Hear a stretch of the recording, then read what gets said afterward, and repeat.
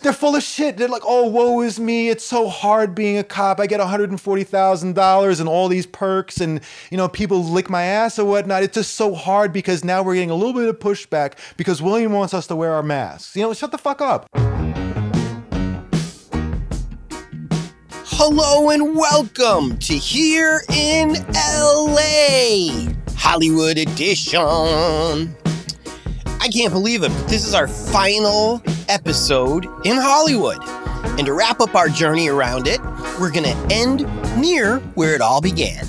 Today we are back talking with William G., the man who yells at the police. And we're back with him for a few reasons. Mostly because there's been some major developments in his life. One of them, he was arrested near Long Beach, even though he was doing what the officer told him to do. We'll get into that. Also, his new campaign against cops who have illegal tints on their windows and missing license plates. We'll also talk about how LAPD Chief Michael Moore has changed his COVID mask policy for the worse due to William's knack of highlighting his bad apples, and so much more. So please welcome back the very special William G.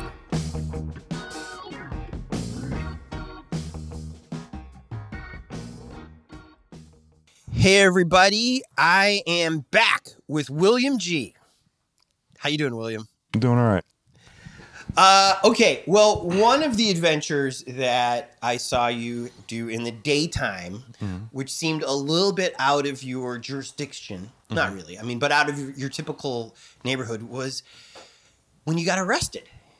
Which time? Oh, and You've been arrested more than once since we last talked? No, yeah, actually, yeah, one time since we last talked. Just the one? Just the one. So time. I saw that one, which was, where was that? That's in Harbor City, in Lomita, McCoy. It's an encampment that they were doing a sweep at. Just went there to document. Anytime I see police activity, I go to document it. But Harbor, isn't that Long Beach? It's close to it. That's kind of a trek. Actually, I was headed to Long Beach, so I stopped there on the way just to see what was going on. I knew there were some journalists there, so I just went to see what was going on. And next thing you know, I'm in handcuffs. That was a fascinating turn of events that happened because you can hear him chuckling a little bit, but you were smiling more than I've seen you ever smile. Did you like being arrested? It was just stupid. It was an unforced error on his part. Here's the thing. If you're going to tell me I have 1 minute to leave and then 6-7 seconds later you're putting the handcuffs on me, well, you fucked up. As you're on the way... Listen, we were leaving. Right. Like, he didn't like hearing what I had to say. I had taped him maskless, and I was kind of making fun of him, saying, hey, I saw you maskless earlier, because he was trying to duck down in the seat in his car, so I couldn't see him, and it was just so silly. I'm like, and so I was just doing a little bit of jabbing him with that, and he didn't like it. He started getting really red-faced, and he couldn't make up his mind on which way he wanted us to go.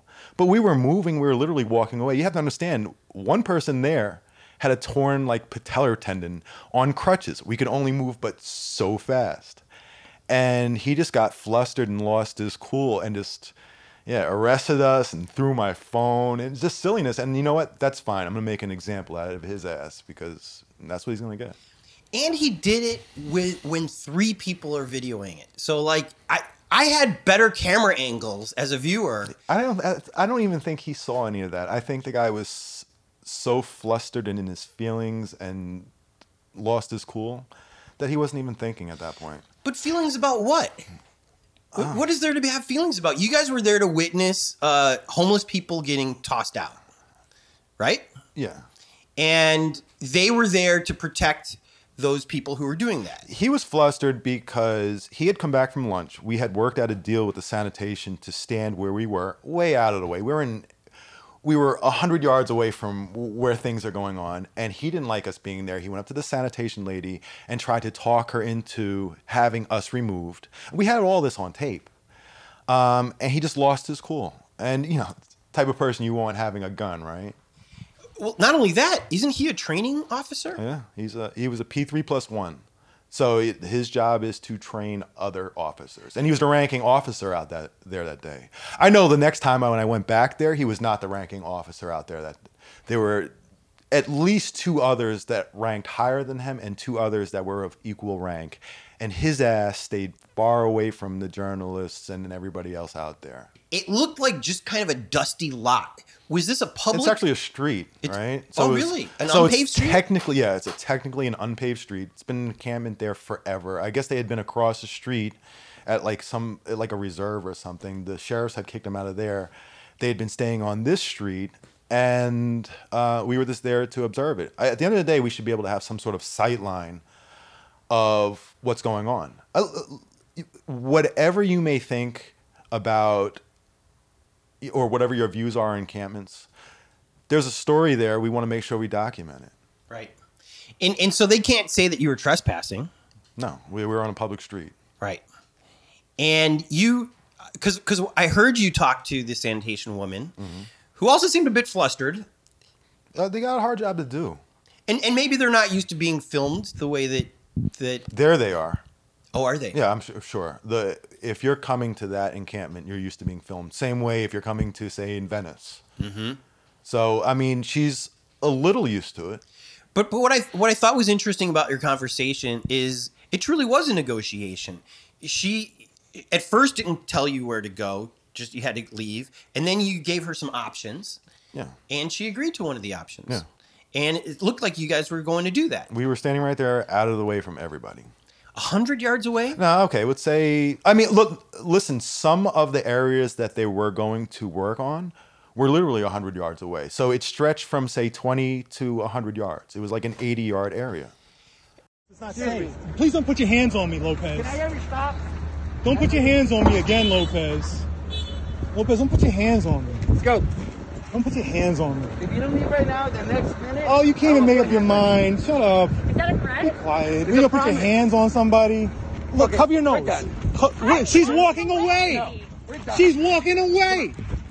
She's walking away. You just arrested a woman for walking away. She's walking away. I'm walking away. I'm walking away. I asked you this. I'm walking away. I'm walking away. Put your hands behind your back. I'm walking away. Put your hands behind your back. So first he arrests the young lady. Was the young lady the one with the crutches? No, she wasn't. She was carrying. dude. She was carrying a handful of supplies, like garbage bags and stuff, to help the unhoused, pack their stuff and clean up. And she was just walking away. And I thought it was funny because she had her back turned to him, and he had a choice. I was the one with the mouth. She wasn't saying anything. She was walking away. I was facing him. He had a choice. He could have grabbed me or grabbed her. He chose her. He went and ran up behind this young lady and grabbed her arms from behind. You were like, she's walking away. She's walking away. And then when he arrests you, you're like, I'm walking away. Well, it was funny because I got to tell you, initially what I was thinking is, like I was taping him, I had my hand up in the air so he couldn't grab my phone, but I was kind of keeping him at bay. It was hysterical. I felt like he's shorter. Yeah, I felt like putting my hand on his forehead and just hold him there. And then at one point, I just felt like just throwing him with one hand, but I was like, I'll get arrested for that. But that was a natural urge. The funny part is he took my phone, right? I had stopped recording. I guess I hadn't locked my phone. He threw my phone, and when another officer came to pick it up, a 1 in a million chance, when he picked it up by accident, he hit record again and then put the phone in my pocket. So I captured the conversation for the next 10 minutes after that. Wow. So that's a violation of May 14th, 2000 order. Oh, I appreciate myself too. What you're going to show on videotape is somebody retreating, leaving, and you making an arrest. You can't just violate the law. I didn't violate anything. I didn't refuse to leave. I didn't refuse to leave. I actually left. I was over there, and he arrested me at this car. You telling me that's not leaving? That's 100 feet. I was. Okay, you can take it up with the judge, okay? I don't care. I'm okay. Oh, I have everything taken. So what happened once you got arrested? Did you go to the jail? Did they book you? Did they fingerprint you? Is there a mugshot? No, they just filled out a little piece of paperwork and handed it to me. There's not a William G. mugshot? Uncuffed me and then said we had to go on the other side of the line. No, I was over and within a few minutes. Oh, so they never drove you anywhere? No. It all went down right there. They Right cited there. you. Yeah. Okay. Cited me with a misdemeanor charge or whatever it is. And it's just All three of you they cited? all three. Okay. A journalist and an activist and myself. Okay, which brings up a good question. There was a officer on Twitter who said, honest question, who is a journalist? How do we determine Oh, this? that's just not an officer. That's the new commanding officer over here at Hollywood Station who took over for Captain Laurie. Is it? Yeah, Captain Laurie is now over in risk management. You know, that doesn't sound like much of a promotion, does it? I don't even know what that is. I know. I have my thoughts on that. It sounds like the type of position you go to and you don't really move on forward from there. So technically he got a promotion, but is it really? And so this is the guy who took over for Captain Laurie. So he's asking, who is a journalist? And I have a very clear answer. It's not for them to decide. It's not for the Right. LAPD to decide who a journalist is or isn't. First off, if they have credentials, that's good enough.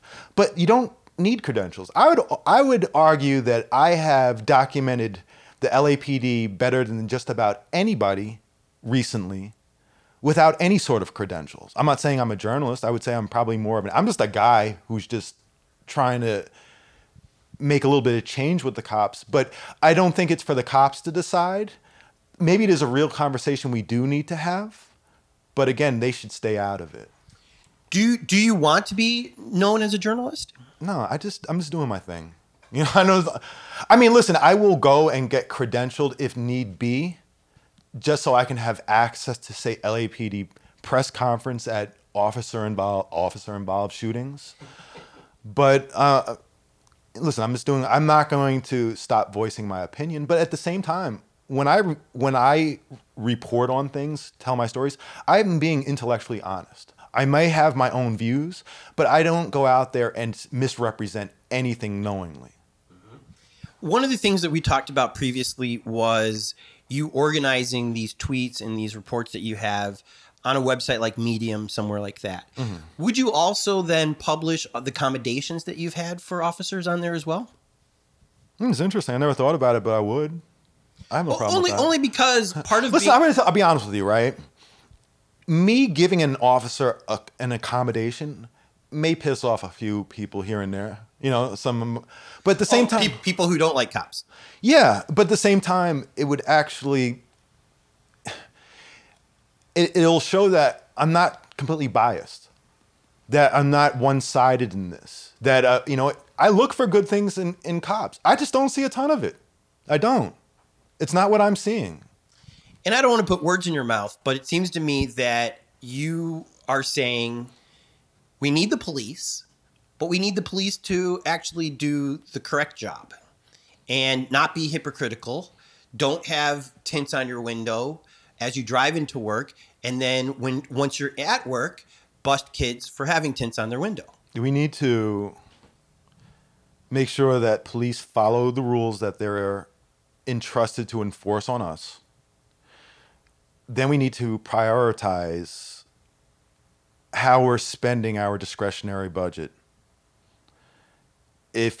For me, half of our money going to the LAPD, discretionary money going to the LAPD, while neglecting other services is not helpful.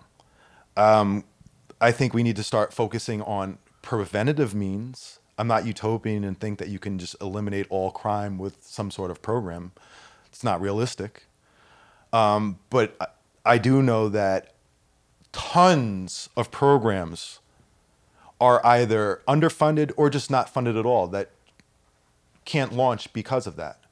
At the same time, when we're walking down the street and we're seeing 4 horse cops getting paid $140,000, $150,000 a year to do a whole lot of nothing except harass certain groups of people. And then you're going to say, well, we don't have enough money to put qualified people on the street. Well, look at that guy right there. Look at that horse cop right there. Get rid of him. Get him off that fucking horse and put him on the street. They're serving no purpose. It's the stupidest thing. Did you hear my interview with William C? I didn't. I read it. He agreed on you on I think almost everything. In fact, he said, I wish he would meet me because I'm the kind of cop that he would like. You want my card? I've already got my card ready for you. Which I got to ask you this about cards that I forgot to ask him. Why do they have to write down the stuff on their card? If they're making $100,000, if the department has billions of dollars, and they can't come up with individualized business cards. Nobody writes their name on a card, I know. except for the police. It's ridiculous. Here's what I would say. the only defense, if you look at the front, I think I have a card. I just got a card an hour ago. Let me see if I have one in my pocket. I might. The cards has two parts. So the front part will list their last name that they have to write down and their serial number that they write down. So you say to yourself, well, why don't they have individualized cards? And it's because on the back of the card, they're required to put the reason that the card was requested or just some basic information about the stop itself. So the one that I got today said that the citizen had requested a card and it was over a 415 incident. It just seems I know. shady. Listen, right? there are officers who I've seen out there who have their own business cards. Right. Who just, I'm sure they print them up themselves. Yeah. It's a lot easier. It's save time than having to fill it out and ask their partner because they have to give their partner serial number on there also.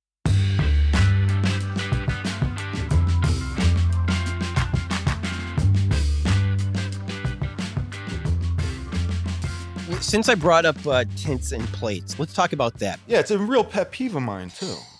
Listen, it's infuriating. For the longest time, what I have noticed is the number one reason why Hollywood cops, or really any LAPD cop, will pull somebody over and a black person over and handcuff them and then search the car was because either missing plates or tinted windows. And, first off, I've had talks with cops about this. I say, okay, what gives you the right to search a car just because they have a missing plate? I have asked regular cops this, and I have asked sergeants this, and they have said because it often comes back to being a stolen car if it has missing plates. And by the way, when you talk about missing plates, you mean front plates. I meaning just listen, any missing plate, just a front plate or both. Because I would think that if a guy has a missing front plate, he's not a crook necessarily. If he has no plates, then sure, my suspicion is up. Am I being naive? Listen, here's what I would say. Off the top of my head, I have filmed probably 40 or 50 stops involving missing plates, either front or back. I have never seen somebody arrested for a stolen car that had missing plates. The stolen cars come back because they run the license plate and they see that it's stolen, and they send in 10 cop cars, a supervisor, and a helicopter. But I have never seen somebody actually arrested for having a stolen car that actually had missing plates, but they seem to use that as a justification. But here's the biggest thing, right? So you have felonies, you have misdemeanors. These are infractions. A missing plate is an infraction, okay? So it's not a crime, okay? It's a vehicle code violation. It's a fix-it ticket. It's a fix-it ticket. What it isn't is probable cause of a crime to give them an excuse to go in and search the car. Missing a plate does not give an officer probable cause to search their car. Why? Because it's an infraction. It's not a misdemeanor. So, these searches, they're illegal. They're pulling them over for a missing plate and they're searching the car. They're handcuffing and searching off of that. It's illegal and they don't know it. So I'm in handcuffs. I'm a scared 20-year-old kid. Mm-hmm. I just bought a Camaro SS and it looks great without that front license plate. Mm-hmm. It looks badass. Mm-hmm. I'm in handcuffs. Mm-hmm. And the police officer says, I'm going to search your car. Is that okay? A lot of times... All of a sudden, but I'm saying, that makes it legal though, right? No, if he gives permission. Right. So if you provide consent, yes. So there's a few things. First off, the search, they need to have probable cause of a crime. So there needs to be something in plain view. They could even say marijuana, because technically it'd be a misdemeanor because it's not in the trunk of the car or whatever. A knife, a gun, an open container of alcohol, something like that. If there's nothing in plain view, then there has to be one of two other reasons. Either they have to give consent to the search, or they have to be on like parole or probation. Other than that, they have no right to search that car. Again, having a missing front plate or both plates, a vehicle code 5200 violation, is not probable cause of a crime to search. It's not. So again, if I'm pulled over for this, or anybody out there is pulled over for this, do not give consent for that. Don't give consent for any reason. Ever. Right? I mean, unless you feel like, you know what, they're really going to draw this out for an hour and I have to be somewhere in 10 minutes and I know that everything's clean or whatever, then you have to make a judgment call. But what I'm saying is, I recommend not giving consent ever. For what? You don't have to. And honestly, I've seen people refuse to. And you know what they did? They say, okay, go ahead, go about your business. So, you know, then again, that's also with me there filming. Who knows what would have happened if it was 2 o'clock in the morning and they're by themselves. Okay, so I'm glad we got that cleared up. So that is if the officer asks for consent, blah, blah, blah. But if they pull you over, handcuff you, and just search your car, off of that, you're saying that's not kosher. They have to have probable cause of a crime. Listen, I was over on Adams in Normandy a week ago, and they pulled some kids over right behind me. I thought I was being pulled over. I jump out, I start filming. They have their guns pulled. They order them out. They tell them to get against the wall, put their hands against the wall. One cop comes over to them. The other cop has his gun unholstered and was searching in the car. Come over. They put one kid in handcuffs. Then they begin searching the car for real, an in-depth search. Eventually, they ended up releasing him. The reason they pulled him over is because they said they got a call that he was driving erratically. Now, this is Friday at like 4 o'clock in the afternoon. If somebody calls in Adams, Normandy district saying, hey, there's somebody driving erratically, that cop is not going to respond to that call for another 2 hours because there's a million other things to focus on. But this guy had just gotten off the freeway a block before. You're trying to tell me within a block. And I was driving behind him because I got off the freeway after him and none of this happened. It was all bullshit. This was just a story a cop made up. Oh, we got a call, you were driving erratically. Okay, so what does that have to do with the search? Why did you search their car? And one of the kids, he asked if I can call his mother while he's in the back seat of the car. I said, can you call my mom? I called his mother and she's like, yeah, they do this to him all the time. By the way, you are now transporting people. Yeah. Somebody will be pulled over. They are found to not be able to drive because either a license is expired or they didn't have a license. And after the police do their thing, and the car would typically be towed, you jump in and say, hey, do you mind if I drive them home? Yeah, I mean, most of the time. If they're saying, hey, you know, you're drunk or whatever, and you know, you can't drive it home, we're going to let you go, but we're going to tow the car. You know, I'm not a big fan of drunk drivers. So I'm not going to stick my neck out for them, nor do I want to be stuck in a car with a drunk driving them around. But if it's just some kids and they have a suspended license, an expired license, or just never had a license or whatnot, after the towing and then the impounding fees and all that, hundreds of dollars or thousands of dollars, it's just, the LAPD offers a courtesy where if you can have somebody there within 15 minutes who has a valid license, they don't have to. It's up to the officer to decide. They can give you the courtesy of allowing the car to be driven away. So if I'm on a scene and I'm, you know, I don't want to see these kids just get hammered with all these fees and have to go through all that. If I can, I'll drive them away. I think that's fantastic what you're doing. So one of the times that you did this, you dropped them off near the 10. Oh, yeah. Well, what happened is they said they needed to get to the freeway and they didn't really know how to get around. They just knew how to knew the 10. I was going to take them to the 101 at Sunset, Sunset of the 101. And then I knew from there, just hop on a scooter and just take the scooter home. Yeah. So it's easy. But they're like, oh, they didn't know how to go. They needed to get to the 10 at La Brea. So I was like, you know what, fuck it. I'll just take you over there and drop them off there at the 10. And there was another stop going on right there as I... Right. It was a highway patrol. But so, did you take an Uber home? How'd you get home? I jogged home. You just ran. Well, it was funny because I was getting ready when all that happened. Right, I was preparing. I like running in the middle of the night. I'm a nighttime runner, so I was getting ready to go jogging. I wasn't dressed for it. I was walking around the block. I went to go get something to drink, and I saw a stop 2 blocks from my house. So that all went down. And then I'm at the 10. I'm realizing one of my phones is at 1%, the other one's at 5%. I'm like, I can order Uber, but it's probably gonna die, and I'm not gonna know which one. So I'm like, you know what? Let me just run because it's only like 2 miles. It's not the longest run in the world. Look at you. Were you wearing the cool Nikes? Like, were you in a house coat? What? You're I was wearing pretty much what I'm wearing right now, like some sweatpants and some regular well. Hey, sneakers. I'm gonna have to sew you up a cape because that is. Are these people appreciative when you Yeah, do this for them? always. Do you give them like a talk? Do you talk to them Yeah. while you're driving them home? Are you giving them advice? Yeah.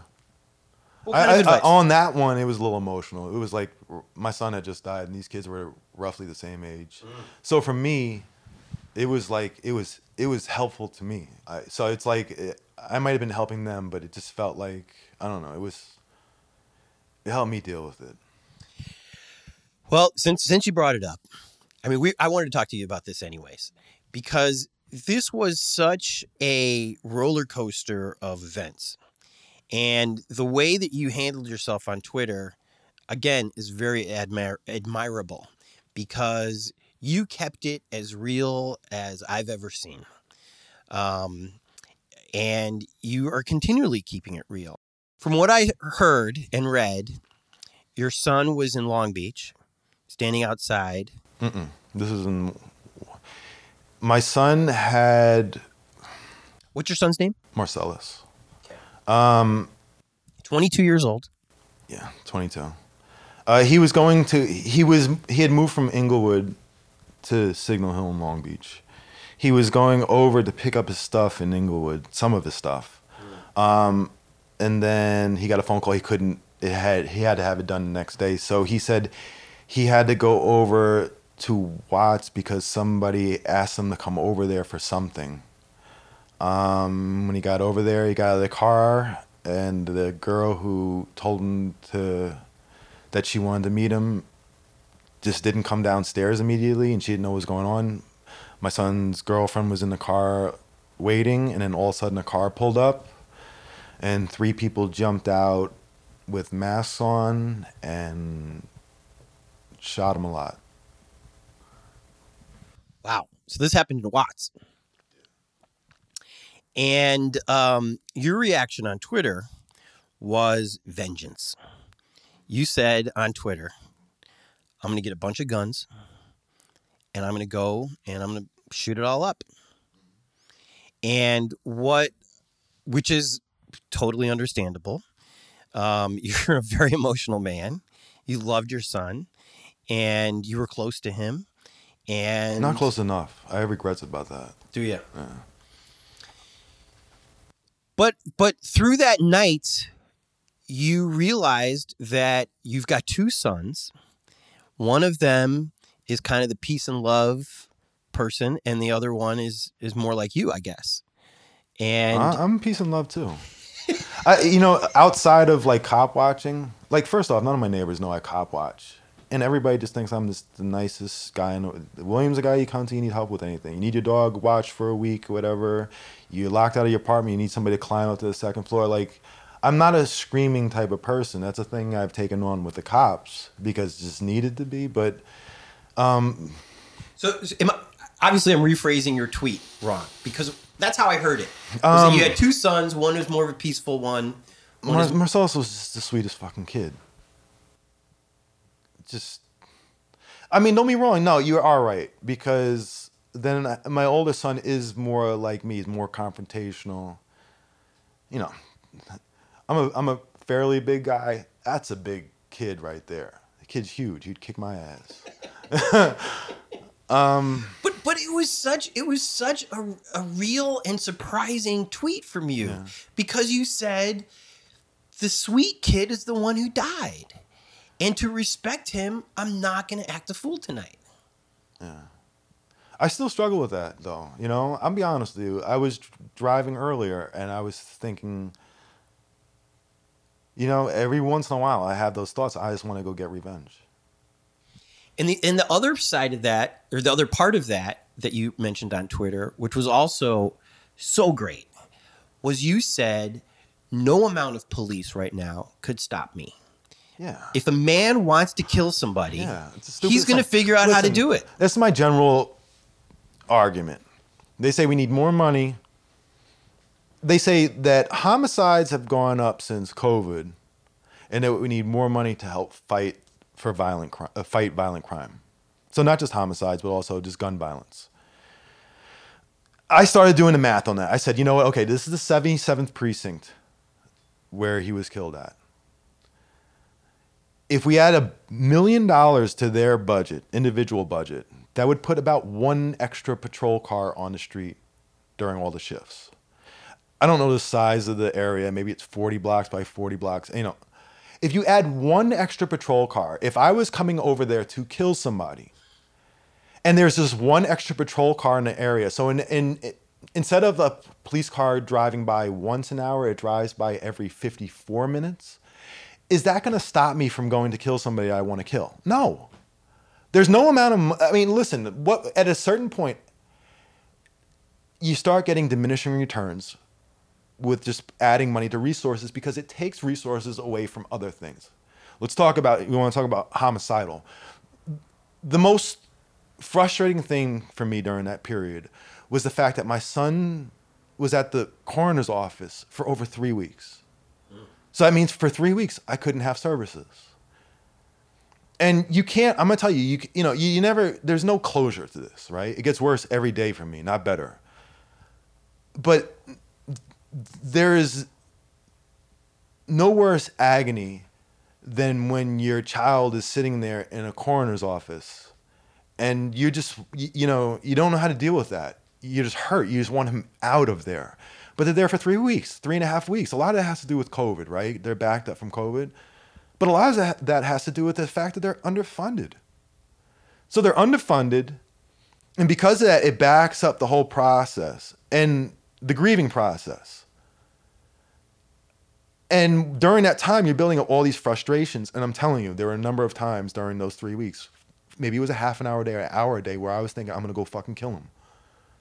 I have an idea of who set him up. We all know who set him up. We don't know who the shooters are. We know who set him up. Do I want to go get retribution? I talk myself out of that constantly. But when your son is in a fucking morgue and just sitting there and these people are living their lives, you're frustrated. I wanted some retribution. So if, at that time, adding more cops to the street wasn't going to help. Adding resources to the coroner's office to help speed up the process would have helped. That's one of a million things that could be done and I keep on talking about this. When there's a killing, especially let's be real about this, in South Central, it usually leads to some sort of retaliatory killing, okay? And it's a cascade. I was talking about this not so long ago. I was looking at the data from your hometown, Chicago.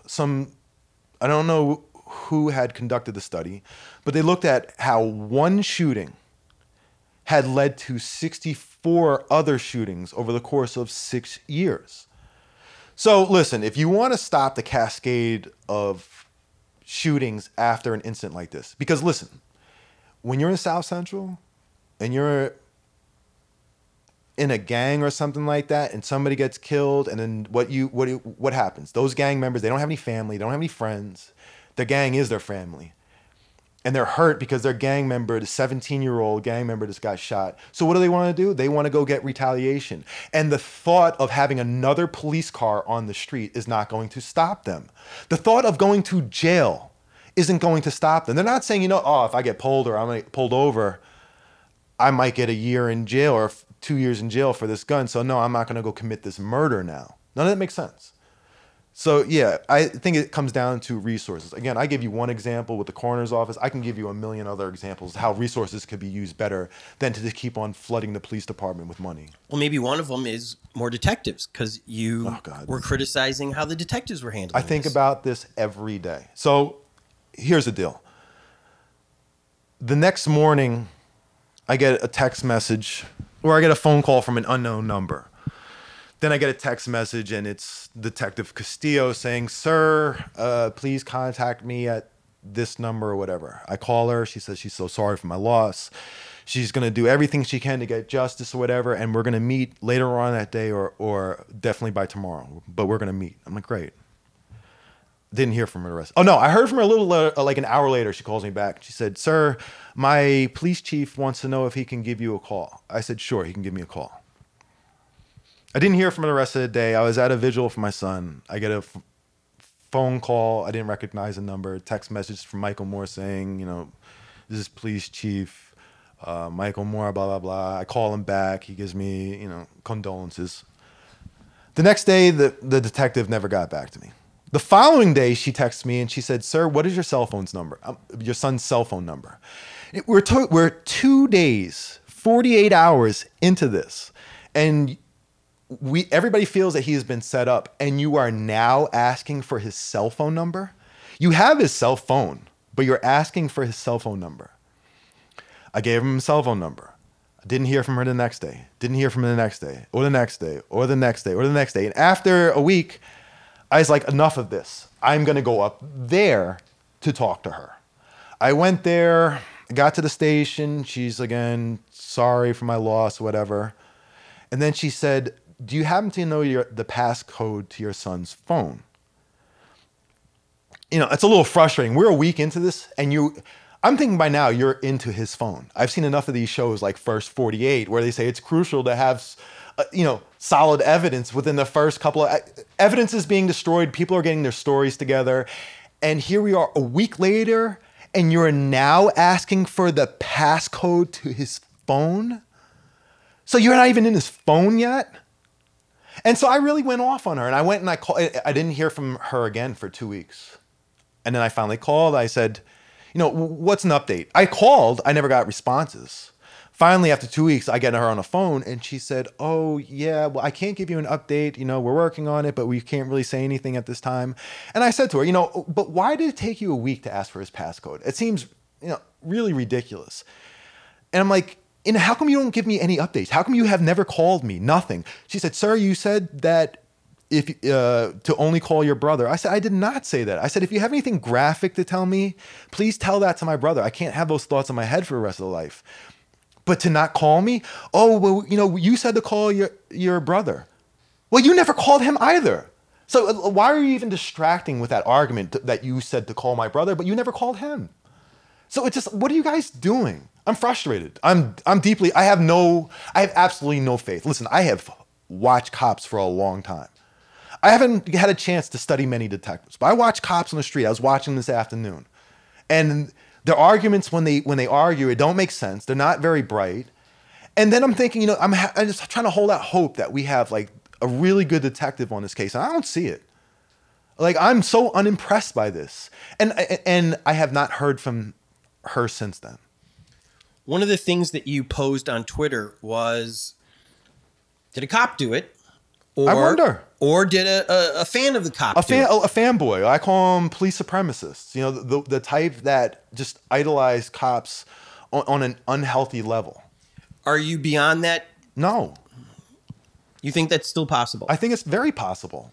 So if you were going to go down there and shoot up people, who were you going to shoot up? At the time, I was going to... Listen, I know somebody placed a phone call that had him come there. Have you talked to this person yet? No, I'm letting the police do their business. I'm not going to interfere with it for right now because I don't want to ruin the investigation if they do have something.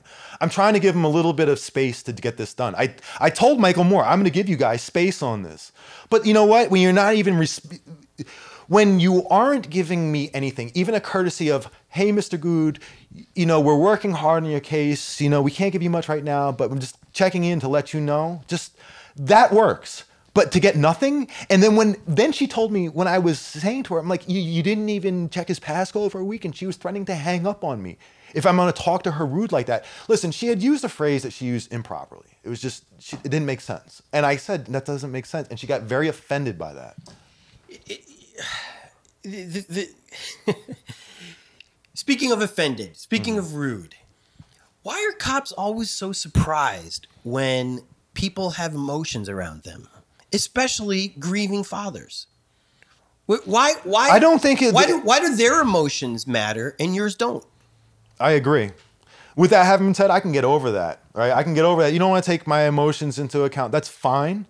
I wasn't showing emotion. I was making an intellectual case And she's the one who got emotional about it. She didn't like what I was saying. But if you listen, cops have a tendency, and I've told you this before, to just say anything to get out of that situation. You know, it's like if you call a customer service rep, it's like calling GoDaddy. You try to get some information of why the site is slow, and they'll give you any excuse just to get you off the phone. And anything. Well, the cops have a tendency to they're so used to having that one-sided relationship where they're used to not being questioned, they question. They are not used to ever being questioned. When you flip that dynamic on them and when you start questioning them, they do not know how to handle it. And their reaction is they get emotional and upset. And I do that all the time. I did it this afternoon with the cops. It's just they're not used to having questions posed to them, especially when what they're saying makes no sense. And that's often the case. What they say doesn't make sense. Did this detective reach out to your son's girlfriend? Yes. One time. Because I would think she would probably have way more information than you do. She was there. She interviewed the girlfriend the same day I went up to the station. So many days later. A week later. Wow. I mean, am I wrong not to have any hope that they're going to... Listen, I mean...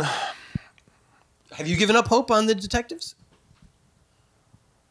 I have... Here's what gives me hope. There are 3 shooters. People who do crime together, especially I gotta assume they're a young age, I'm not going to say maybe not very educated. They have a tendency to find themselves in committing another crime. If they get caught, are they going to tell? That's my hope. That's probably my hope at this point. That the fact that there were 3 people involved and not one. It's hard to keep 3 people quiet permanently, especially if if that's their lifestyle, if they're going around shooting people, and they're probably in a gang, and nobody knows if he was targeted for jealousy or if it was a misunderstanding or whatever it is, if it was truly a setup. But those people have a tendency, they're probably going to commit some sort of other crime and find themselves in being questioned and possibly being cut a deal. Another thing that gives me hope is, not hope. It's a high-profile crime. But there was a little girl who was shot, an 8-year-old girl. Like, you guys should be busting your ass because an 8-year-old girl was shot. I don't care if you want to work for me work to get my son's case because you're pissed off at me, but there's a little girl shot. Like, what the fuck are you doing? And why are my son's friends going to the scene the next day and finding bullet casings? Listen, I know there were 40 shots shot. Right? And I know there are a lot of casings and you might have missed 1 or 2, but you shouldn't miss 1 or 2. We're paying these people a lot of money. And this is world-class, police force. Well, and if there's going to be 8 cops on a tinted window call. Yeah. Aren't there 8 cops on a murder? And let's pretend that there's 18. There should never be a casing unaccounted for. Exactly. I'm sorry. And maybe they'll say, you know what, it was probably from another shooting or whatever. It doesn't matter. If there's a casing there, So you blew it twice, is what you're saying. Yeah, what are we doing here? But what is their clearance rate? I have no idea what the LAPD clearance rate is. I would imagine it's probably... I can't imagine... This is the rate of how many murders go unsolved? Yeah. Actually, when I say cleared, actually get prosecuted or solved or prosecuted. I would imagine... I have no idea where to begin with that. At the top of my head, I would probably say 30, 40%, but I have no idea. Let's go back again to motive. Yeah. Obviously, your son's not part of a gang. No. Are any of his friends? No. So when you say set up, well, did he have anything expensive? My son was also... was he driving an expensive car? No, he doesn't. No, he was with his girlfriend. So what would the setup be about then? You have long-standing beefs with kids from high school. He went to Poly High School. One of the kids who we think may be involved went to Lakewood. That kid is involved with a gang now. That kid has beef with him. My son put out music and he's on iTunes. you have whatever, fights over girls. You have a beef over small amount of money. It could be anything, any slight. And that's the problem. I mean, listen, I'll be honest with you right now. The data, from what I understand is, and this is keeping it real, the data says the increase in the murders during COVID have been primarily centered around South LA, right? That's where the bulk of the increase comes from. There's an endemic going on of black kids killing black kids over stupid shit. And, you know, I've seen recently, these guys are going around on like Instagram Live shooting people. You know, I haven't seen that. They're doing stuff like that to get clout. And when you have 3 kids letting off 40 bullets and 17 of it hitting my son, and you say Marcellus isn't the type of kid that would ever warrant, you know, it's like, it's ridiculous. How much of this is just about gaining clout and let's do it and let's do it big and whatever. Let's make they're trying to like outdo themselves with this. So again, there's an endemic in South LA of black kids killing black kids. That needs to be addressed. Some people say we need more cops. Listen, we added more cops for years and murders went up. All right, it's not working. There are other things that we should be focusing on to stop this cycle of violence. Also, just like what you were saying about your retaliation, you have to stop. That's essential. I can't stress that enough. If you want to prevent the next Marcellus from getting murdered, you have to stop. You have to intervene early after the killing happens, and getting the people who are most likely to commit some sort of retaliation the help they need. The most important thing that I went through is I had family and friends who calmed my ass down. Right before I got stuck. I was trying to get out of the parking lot and I kind of got lost in there and I was just screaming. I mean, I didn't even know I was screaming. And my brother called me and he's like, just come back. And I'm like, no, I can't. He's like, just come back. And I did come back. I started talking to him. By that time, my son probably had like 20 friends out there, their families. And like, they calmed me down. I started thinking about I know my son, he'd be like, Dad, don't do that. So I calmed down. And then after that, I had a lot of support. I had an enormous amount of support. I had support from family, friends. Honestly, even people like on social media were super helpful. I was thankful for the next day, Kevin Rector had called me to do a story about it.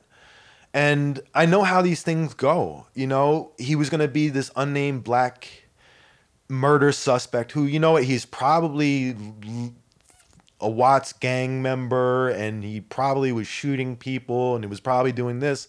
And then within 2 days, nobody would know about him anymore. It would just be that. Instead, I got a chance to, say this is Marcellus, and he was a great kid and he was important to us, and humanize him. That was important. And so for the first week after that, it was just a battle nonstop to just kind of just defend my son's honor and get his story out there. And I'm fortunate because, quite honestly, if I wasn't the Film the Police guy, if I was the 35-year-old single mother with 2 kids in Compton in the 60s, over on Gage, on East LA, and they lost a kid, that there would be no story. I'm very fortunate for that. And so I'm actually quite devastated thinking that I went through this hell with getting this information from these cops. No information. I go through this hell with the coroner's office, putting pressure on them nonstop to try to get his body released quickly. I've gone through hell to try to get his story out there. And I have these resources. These single moms and single dads and grandmothers, they have no chance.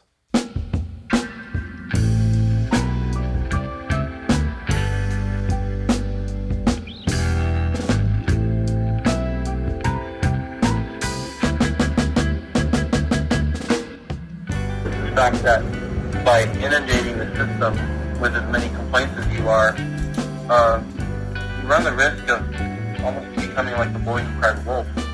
Not if they're sustained. If I inundate the system with obvious vehicle, I can do right now 300-400 license plate violations. I look in the discipline report and I see that that's been sustained. Sustained, no penalty, but sustained. So the option would be to either sustain them, or if Chief Moore wants to throw them out again, it just kind of shows the process for the joke that it is. I know that That's exactly the point I'm trying to make when I see you run the risk of becoming like the boy who cried wolf.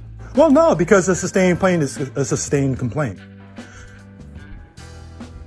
Well, when you inundate the system the way you have, It'll still be a sustained. If they want to be slow, what I could do is I can slow down the process and show that it takes, say, a missing license plate takes a year to investigate. That's fine with me too. It's really not a lose-lose situation.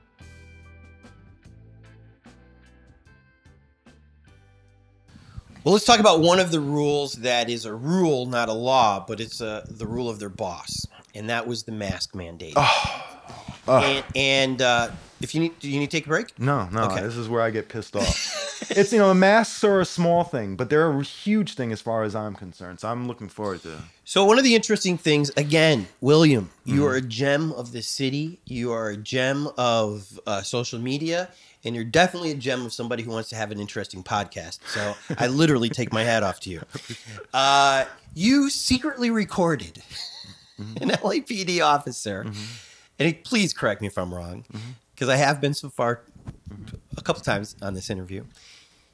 You recorded a police officer saying that Michael Moore told the people they're not going to have these complaints against them sustained. I didn't just record a police officer.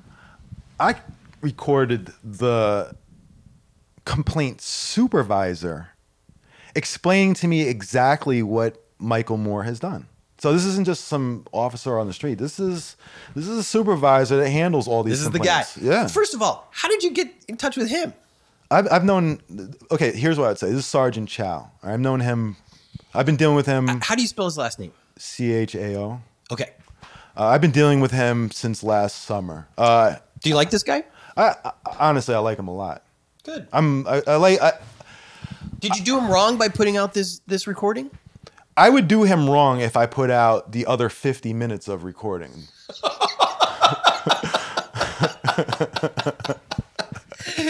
Point taken. I taped a lot. What I put out pertained to what he was saying to me in his official role. Oh, good. So as far as I'm concerned, if he's explaining to me the reasoning about, listen, I got complaints back. I filed complaints. It took them nearly a year. I come to find out they had been hiding them from me since November. They had been completed. Oh. Yeah, these mass complaints had been completed back in November, but they refused to release them to me. They released them to me by accident. I would not have one right now if they hadn't made one mistake. They sent me a reply letter, a final disposition letter, where they said that a complaint that I filed has been found was not sustained, and it related to the earrings that the LAPD had lost of mine. And the LAPD had not lost any earrings of mine. I don't see any earrings on you. No, they screwed up. They sent me somebody else's final disposition letter. So I said, wait, what is this? Are you messing up? Is this somebody else's letter? And they said, oh, we mixed it up. We'll send you another one. But then I pressured them for a month to finally send it. And they said, fuck it, just send them a mass complaint letter. And it said that, there are different levels of handling complaints. If it is sustained, it's either sustained with termination, sustained with suspension, sustained with an official reprimand, sustained with admonishment, and then the final one is sustained but with no penalty at all. No paperwork, no nothing. It's just sustained. They decided they're not even going to do any of those. Michael Moore has determined that lack of wearing masks or violating his May 14th mask order, which says every LAPD employee must wear masks both in public and around other LAPD employees. He's saying that that is not considered misconduct in any way. It's non-disciplinary. if they violated his mask order, they cannot get in trouble for it. They will not sustain a complaint for it because, as he wrote in this specific reply letter, that the officers could have done differently. Not that they should have done differently, which means that you have to follow his rules. Could means optional. They could have worn them. They could not. They didn't have to. So because of that, no officer on its own complaint will get a sustained penalty for masklessness. I've got them going into cars with people they've arrested without their mask. Would you get into an Uber with a maskless Uber driver? Uber wouldn't let me drive as a maskless driver. Exactly. You get fired. If I got into a car with an Uber driver and he refused to put his mask on and I file a complaint, that guy or woman is going to be fired Immediately. With these masks, these cops, they do what they want. So let me ask you, you said Michael Moore wrote this. Oh yeah, this is to you? Yeah. I have the reply letter. I have the letter. I'll pull it up right now if you want me to. So basically he's saying, This is Michael Moore, official letterhead with him and this is the best part, with Captain Bixler over at the Hollywood police station. They've sent me a couple of these. This guy hasn't worked there for months. But in other words, these were completed a long time ago. I see. And they've been sitting on it. Listen, there's a story here. So hold on. Yeah. I don't want to interrupt your story. But basically what you're telling me is the LAPD chief of police in May said, you got to do this. In May of 2020. He sees that a lot of his He even wrote in that letter that supervisors have to handle complaints against maskless officers in the same way they handle all other ones. He said this in May. Yeah, in the official letter. And so over time, he sees, I can't get these people in control. They're worse than ever. In fact, he remember when he tweeted at me and said, because I put one of your tweets up there and I said, Chief, what's going on with these guys? And he's like, the majority of my guys No, they don't. are doing it right. And I'm like, it doesn't. I mean, look at the man's Twitter feed. Listen, I'm one guy in Hollywood, okay? And since last year, since I started filming maskless cops, and I'm not talking about 1 second of film. I'm talking about watching them operate in public for minutes, in people's faces, things like that. Since last July, I would imagine it's somewhere around 700 to 800 incidents. So he's saying, you know what? William's right. My guys aren't doing this. I'm not enough of a leader to make them do it. No, he's lying to so every week he goes in front of the LAPD commission meeting, just like last week. And he said, they asked him, they said, hey, why aren't you disciplining officers for this? And he says, because we are taking, I love this, progressive action to make sure that they comply with the mask rules. And it's funny, he said that. He said that last week, progressive action.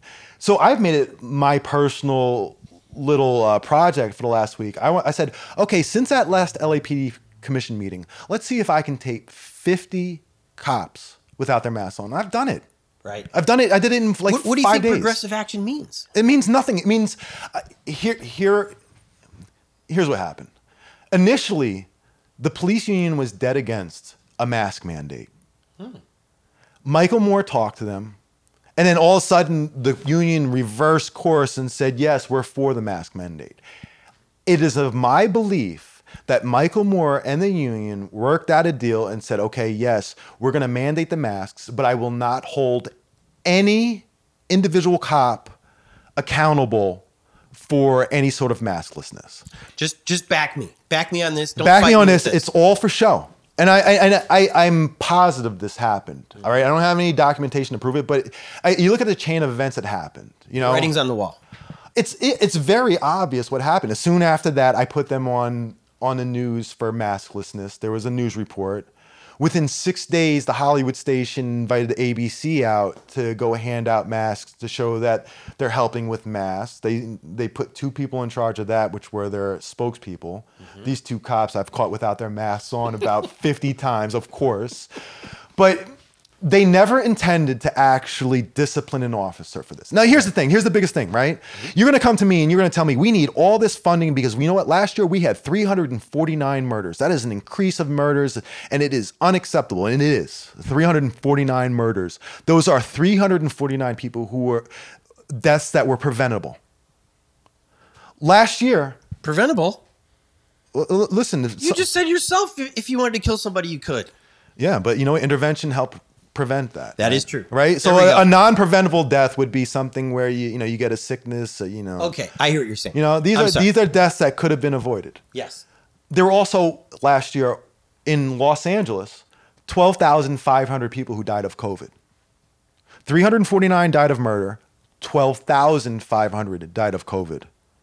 Those are preventable deaths too. Preventable with what? With the masks, a lot of time, and distancing. And vaccines. And vaccines. Can we talk about the police? Well, I'll get there because I'll get there too. Because again, if we're concerned about trying to prevent the most number of deaths, I imagine the most important thing we can do is address COVID. And when the police force is refusing to address COVID, and they're infecting themselves, that Hollywood station had over 100 infections. That we know of. This was as of like February. Okay. And if you've ever been to that station, there's not a window, it's a bunker. It's a hermetically sealed place. And it's just a great place to spread COVID. They don't wear masks inside the station. I know for a fact I was in there 2 days ago taping them without their masks on. All the people that were there seeking police help had their masks on. 0 cops had their masks on, even as they watched me tape. As Michael Moore says, he's taking progressive action to make sure that his cops comply. I'm going to tell you right now, you're going to go to the most masked up station in LA. It's going to be Hollywood Station because I've given them hell. That's where, and even there, they're terrible with it. So Michael Moore, he's saying that not only can he not do anything about it, because it's futile at this point, he hasn't done anything about it. I taped it. I've taped them not wearing masks. Why do you think he's soft on masks? I think he's soft on everything. He's a terrible police chief. Like, okay, I think if you went around LA and asked somebody, hey, do you think Michael Moore is doing a good job and what is it? You're not going to find him. Here's what you'd find. 90% of the cops hate him. How come? They hate him. They think that he didn't stand up enough for them during the protests. They can't stand him. Because of that, he is now trying to overdo it and protect his cops in any way. I told him that I was going to file at least 400 mass complaints. Last year, there were 2,550 public complaints against LAPD officers. 2,550. Of those, only 96 were sustained. 3%. I figured, here's LAPD policy. They have to wear masks. I've taped you without your masks on hundreds of times. You can't get out of this. Therefore, you're going to have to sustain this complaint. And I'm going to make these numbers jump off the screen the following year when they look at how did we go from 96 sustained complaints to 500 sustained complaints in 1 year. And they're all coming from one station. What's going on here? I wanted to make a big deal about that. Michael Moore said we're going to get around that by making it mask wearing non-disciplinary. So now all these mask complaints that he's throwing out of mine, they won't be listed in the data anywhere because that only lists complaints that are sustained and have disciplinary action. These won't be sustained because it wasn't disciplinary in the first place. So this email that he sent to you, has it gone public? I posted on Twitter. Outside of that, has any news organizations, media outlets? I will say that there are certain large news media organizations that have reached out to me lately that are focusing very, very heavily on the fact that Michael Moore isn't doing anything to discipline officers. Because he's trying to play word games to make it seem like he is, but he's not. And I think today when I was out there filming them, there's some basic stuff like they don't even know that that they're required to wear them. So if Michael Moore is saying he's doing everything he can, but these individual officers are saying they didn't even know. Listen, Hollywood cops know. I was in Southwest. They didn't know. I told them, only half of you are vaccinated. And he looked at me like, what? Hey, what? How do you know that? Because Michael Moore told me. Everybody seems to know that number. He said it in front of the LAPD commission meeting. So let's talk about that real quick. Yeah. How come they're not getting vaccinated? Because they're not believers. If I go over to the Hollywood station right now, you'd be surprised at some of the bumper stickers you see. DeSantis 2024 bumper stickers. The ideology. There's one that's a cute play on like a QAnon license plate. Like this is the mentality. Understand the average cop is probably a 45 45-year-old white guy. Look at the demographics on that, and then try to figure out what 45 to 50-year-old white guy, that demographics, what is their usual ideology? How do they usually vote? I'm older than that. I could probably outrun some of those guys. Yeah, some of them. Yeah. So these are Anti-maskers. They don't believe your in it. typical Trump supporters. Listen, if I'm going to, even though Trump did get vaccinated, yeah, I know. Their followers aren't getting vaccinated. Yeah. Do they not see what's happening in Florida, where right now because of the Do they see what's Delta- happening in their own station?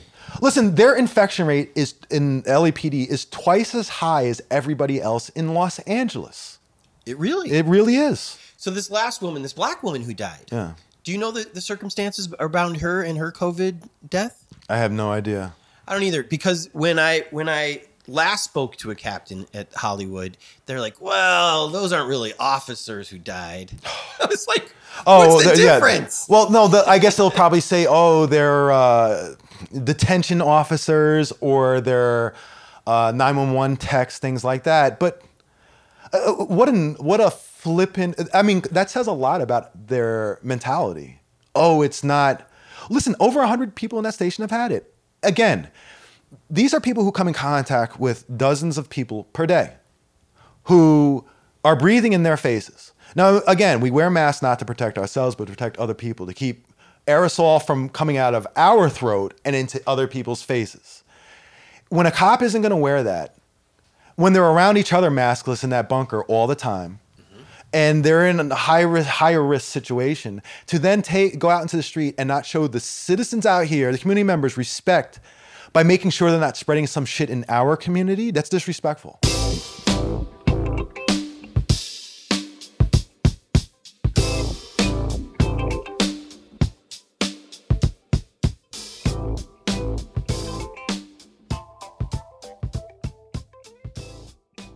I'm worried about you with the Proud Boys.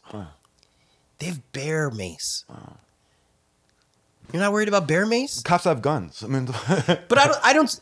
You've at least. Well, first of all, you've convinced me. The cops' friends have guns. I get followed out there. I'll leave a stop and I'll get followed. It just, I'm not concerned about them. I'll be honest with you. There was a time before the election, say October-ish. I used to have a lot of people when I was filming the cops. There would be somebody wearing a MAGA hat out there filming me, harassing me, following me home and stuff.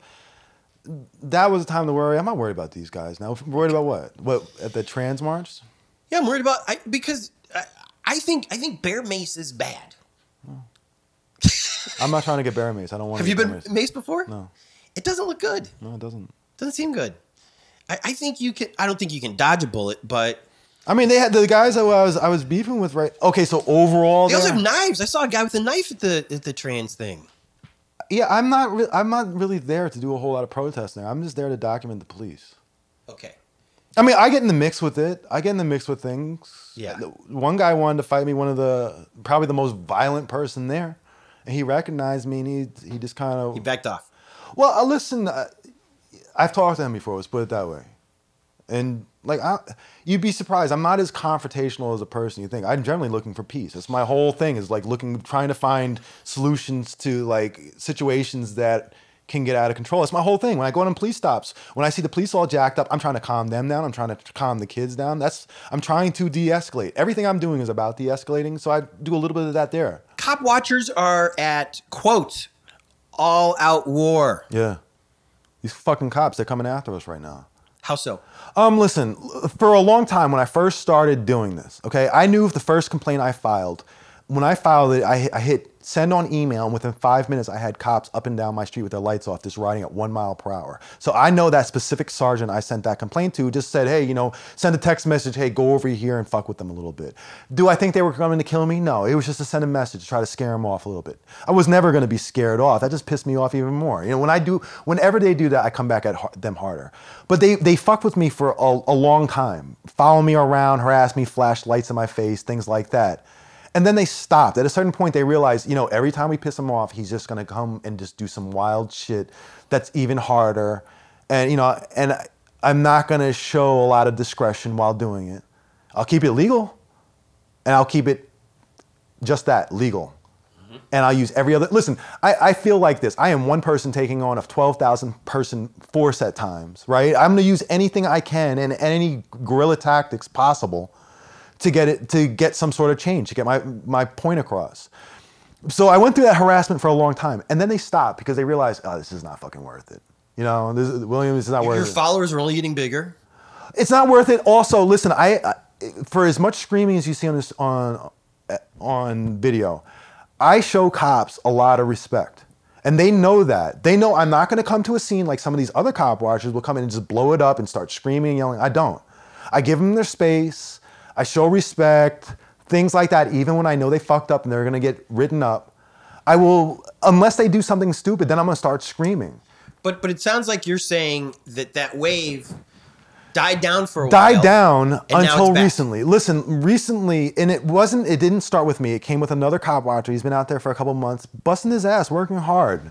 He does things a little differently than me. Some of the things he does, he's shown me some really good ideas, some things that I have incorporated into what I do.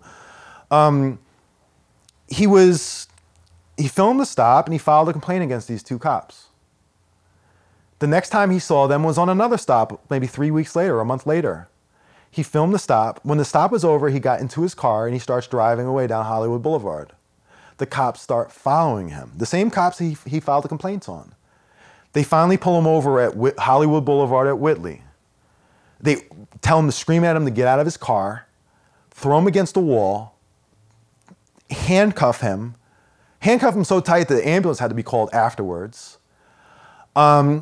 Wrote him a ticket initially, said he was going 50 miles per hour down Hollywood Boulevard. Good luck, Then on the card, they said he was doing 45. They didn't actually document it, they didn't have like a radar gun going. They were going by, I guess their... Cop tuition? Yeah, exactly. They gave him a ticket for illegal tints, but his tints were not illegal. He bought the car like literally 2 months ago from the dealership, factory stuff. They were legal tints, but they gave him a ticket for illegal tints. Gave him a ticket for, they said he didn't update his address on his license. It's like chicken shit stuff or whatever. To do that after somebody filed a complaint on you and just, that's so blatant and disgusting. On top of it, they contacted DMV and said that his license should be re-examined. So now he has to go in front of DMV, go to DMV, have a hearing, probably have to hire a lawyer for it to see if he should keep his license. This is somebody who has never had a moving violation before in his life. So harassment, basically. It's so out in the open and blatant. Listen, this is easily documented. He filed a complaint on him, and within weeks, they did this to him. And listen, pull somebody over for speeding? Okay, pull him over for speeding, give him a ticket. To handcuff him, he's a cop watcher. Cop watchers are not the type of people who walk around with guns. We are the type of people that say, let me empty my pockets and my car. Before I get into my car, I take pictures of everything, of how it is, to protect myself in case I do get pulled over, okay? And there was two cops with one person in the car. It's not like they could say, there were so many people in the car, we need to handcuff them to have control of the situation. There was no reason to handcuff them. It was out of protocol. But it was strictly because it was retaliation, retribution. So they went after him with that. The other night, literally 3 nights ago, I'm jogging, Tony, right over here. I was jogging right down by I was jogging home from Normandy I went down to Vermont. I was jogging home. I got back to, I guess it would be just past Western and Sunset. It was like 3 a.m. I saw some cops next to a guy getting in the ambulance. Cop didn't have their mask on, so I taped that. Then she saw me. They do a weird thing. They see you taping. Is that taco truck still open at 3 a.m? No, it's gone by then. Keys or whatever. Yeah, I think they're gone by like between 1 and 2. They're usually gone. It's just okay. Oh, is it? Because the crowds are huge there. The crowds are huge there. I can never understand it. I still don't understand it. Maybe I'm ordering the wrong thing. But I get over to the gas station right before you hit the 101, and a guy needed help. He needed to make a phone call. He was trying to get in touch with his friend. He was upset. I think they went out for a night partying. They both got drunk and got left. So I was, I didn't want the guy to touch my phone, so I was calling on speakerphone for him. The cops came over and pulled into the parking lot and started watching me, then turned on the bright lights on me. This is at that Shell. That Shell. So I started walking over towards them and it started just blatantly tape. I'm like, let's see how long I can tape you for, you putting your lights on me, you staring me down. Finally, they left, and as I'm jogging home, they kept on going up and down Sunset, putting their lights on me, just stupid harassment, all the way until I got to the police station. All right, here's what I think. The cops will never scare me, okay? But they will scare other people. And if they're gonna do it to me, will they do it to my girlfriend? Will they do it to my mother? Will they do it to your mother, your grandmother, or whoever else? It's unacceptable. It's unacceptable for a cop to, just because I catch you committing misconduct, that you think you should have the right to harass me or anybody in my community. It can't happen. So every time that happens, every single time that happens, I'm gonna write them up. I went to the station yesterday to try to identify, or 2 days ago. I talked to Sergeant Willers, this is my favorite guy. I screamed at him so many times on videotape, you have no idea. I see him there, I'm like, oh, this guy. He said he's gonna get back to me with the guy's identity. He hasn't yet, it's been 4 days.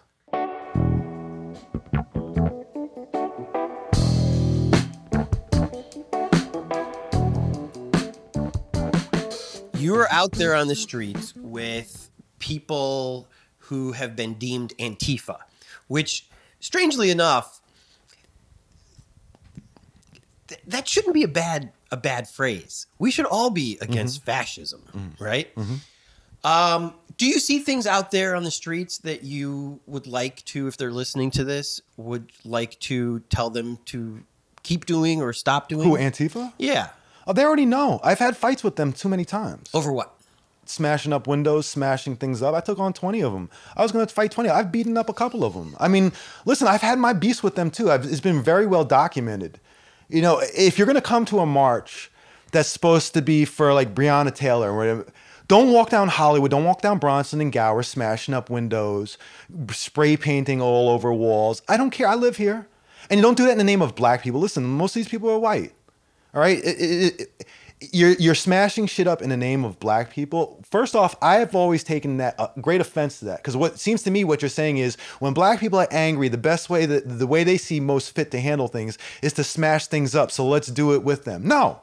Hey, listen, if a black person wants to go out there and smash it up, that's their business. I'm not for that either, ever. But it's not for you, white kid from Sherman Oaks, to go smash shit up.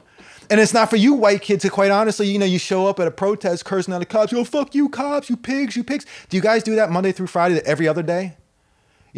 I speak the same way when you see me talking to a cops anywhere is the same way I'll do it at 2 o'clock in the morning, any back street in Hollywood or anywhere in fucking LA.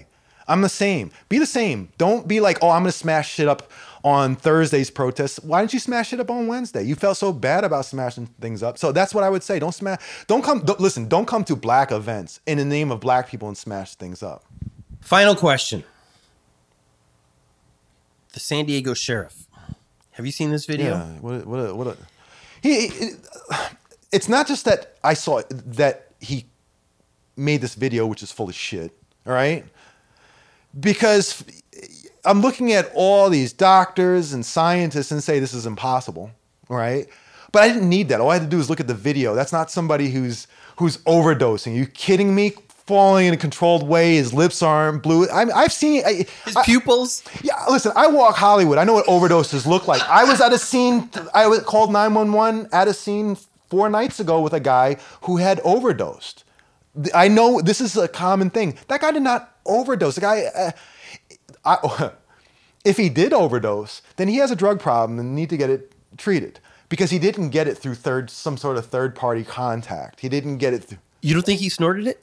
And maybe he did. And if that's the case, we need to really look at what this guy is doing. And well, first of all, he's a rookie, and we've already established that a lot of these people are not the most educated people. Either he's just straight up lying or he had a panic attack. And so why do you make a whole video with the piano music playing? I mean, obviously, you make it because you want to say to the public, see how much you need us? See how much you need us. See how hard it is to be a cop. See how scary it is to be a cop. See how deadly it is to be a cop. But we all know that if you look at the most deadly professions, the police, I don't even think rank in the top 20. So it's always looking for sympathy. And of course, if you go and look at all the other police accounts, they all retweeted it like, oh, this is so scary. Listen, the Hollywood police, the police captain, the same guy, he went and retweeted it. But it's a bullshit video. And my thing is, why do the cops always have to lie like this? And this is, and honestly, when I record the cops, I always tell people, you don't have to like fabricate or try to like make a story seem like more than it is. Because the police, all you have to do is tape them and they'll do the rest for you. But, you know, they'll do the rest. I don't have to fabricate it. With them on this, why are you fabricating this? Well, which is a great question. Cain slew Abel. Human nature is violent and rebellious and doesn't want to follow rules. These cats don't want to follow the rules. Lord knows humans don't want to follow rules. So there is a place for police. You would agree with that, Yes, right? I do. And so you don't need to pretend that touching this substance is going to, in 2 seconds, make a young man fall right over. Oh, if you're very concerned about like fine particle matter and things, invisible things, getting into your system and killing you, fentanyl is probably at the bottom of your list. Your number one thing on your list should be COVID and put on a fucking mask. William G., on that note, I thank you so much. Oh my God, wasn't that good? You know what else is good? Our Patreons, who warm our hearts. When you stoke us, you're saying, Tony, Jordan, here's a cup of coffee. Here's an Uber ride. Here's a month of hosting the podcast on your website, which is $40 a month if anybody wants to do that. Every dollar you flow our way goes right back into what you're hearing now, and it helps us keep this insane project rolling. So shout out to our Patreons, Nancy Rommelman, Allie Miller, Sean Atlow, Matt Mills, Sean Wallace, Greg and Molly, Emilio, and Jamie Taylor. Want to hear your name at the end of next week's show? Go to patreon.com/hereinla and give till it hurts. Here in LA is produced by myself, Tony Pierce, and the inventor of the flugelhorn, Jordan Katz. Editing, mixing, and music supervision by Jordan Katz. Songs by Orgone and Jordan Katz. We usually put out new episodes every Monday and Thursday, and we have a detailed corresponding blog that goes with each interview that can be found at hereinla.com. Special thanks to Cindy for creating the logo, Jen Adams for inspiring me to do this in Kim and Oz's backyard, and Jordan for joining forces with me. Don't forget to vote! Vote, vote, vote, vote, vote.